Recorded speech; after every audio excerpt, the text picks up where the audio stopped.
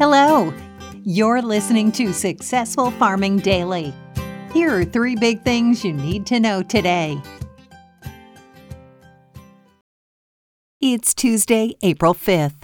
Our first big thing is wheat futures jumped in overnight trading after the Department of Agriculture's first crop progress report of the year showed worse than expected conditions in U.S. growing areas.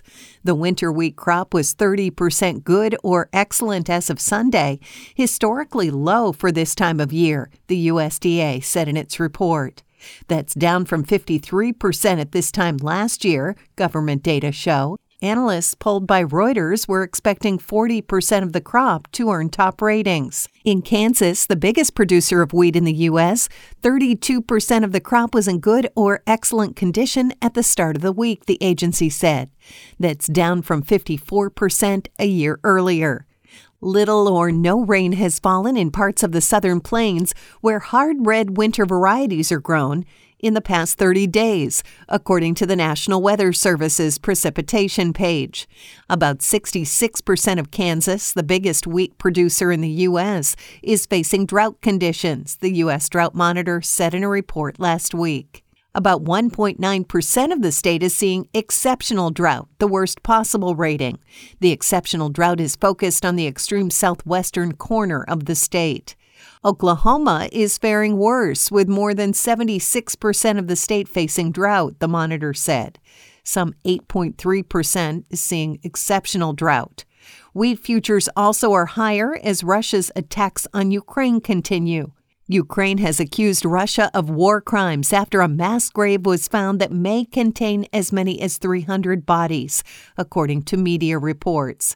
Fighting continues in the port town of Mariupol, which is mostly destroyed, as the war enters its 41st day. Vitaly Klitschko, the mayor of the capital city of Kyiv, said residents shouldn't return for at least a week. Russia is expected to be the world's largest exporter of wheat, while Ukraine is forecast to be the 4th largest shipper, according to the USDA. Wheat for May delivery jumped 46 cents to $10.5625 a bushel overnight on the Chicago Board of Trade, while Kansas City futures surged 46.5 cents to $10.8425 a bushel. Corn futures rose 8.25 cents to $7.5875 a bushel. Soybean futures for May delivery gained 13.5 cents to $16.1575 a bushel. Soy meal rose $3.80 to $458.90 a short ton, and soybean oil futures added 0.64 of a cent to 72.98 cents a pound.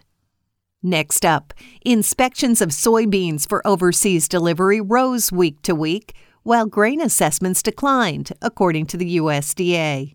Soybean inspections in the 7 days that ended on March 31st totaled 737,372 metric tons, up from 631,604 the previous week, and well above the 384,662 tons assessed during the same week a year earlier, the agency said.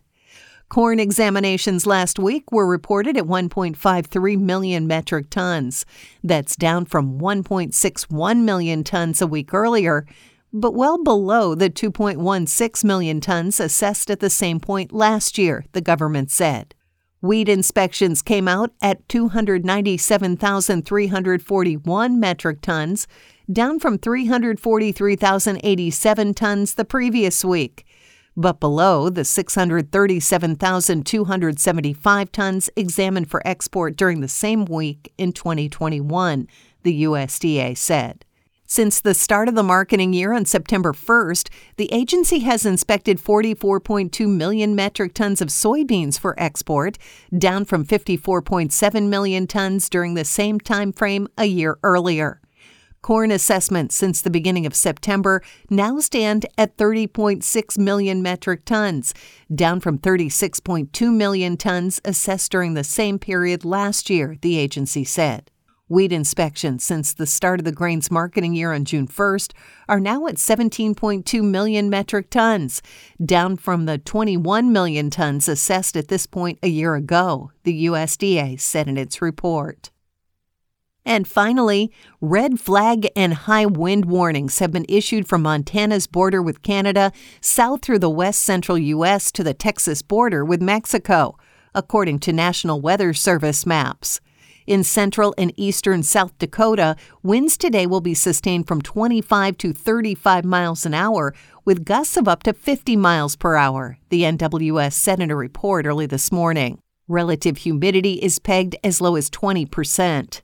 In eastern Colorado, southwestern Kansas, and the Oklahoma and Texas panhandles, winds are forecast to gust up to 45 miles an hour this afternoon, and humidity will drop as low as 9%, the agency said. Winds in parts of southern Kansas, meanwhile, will be sustained from 35 to 45 miles an hour, with gusts of up to 70 miles per hour expected.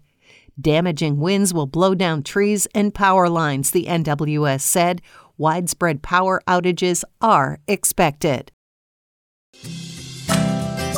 Thanks for listening. Follow more news on agriculture.com.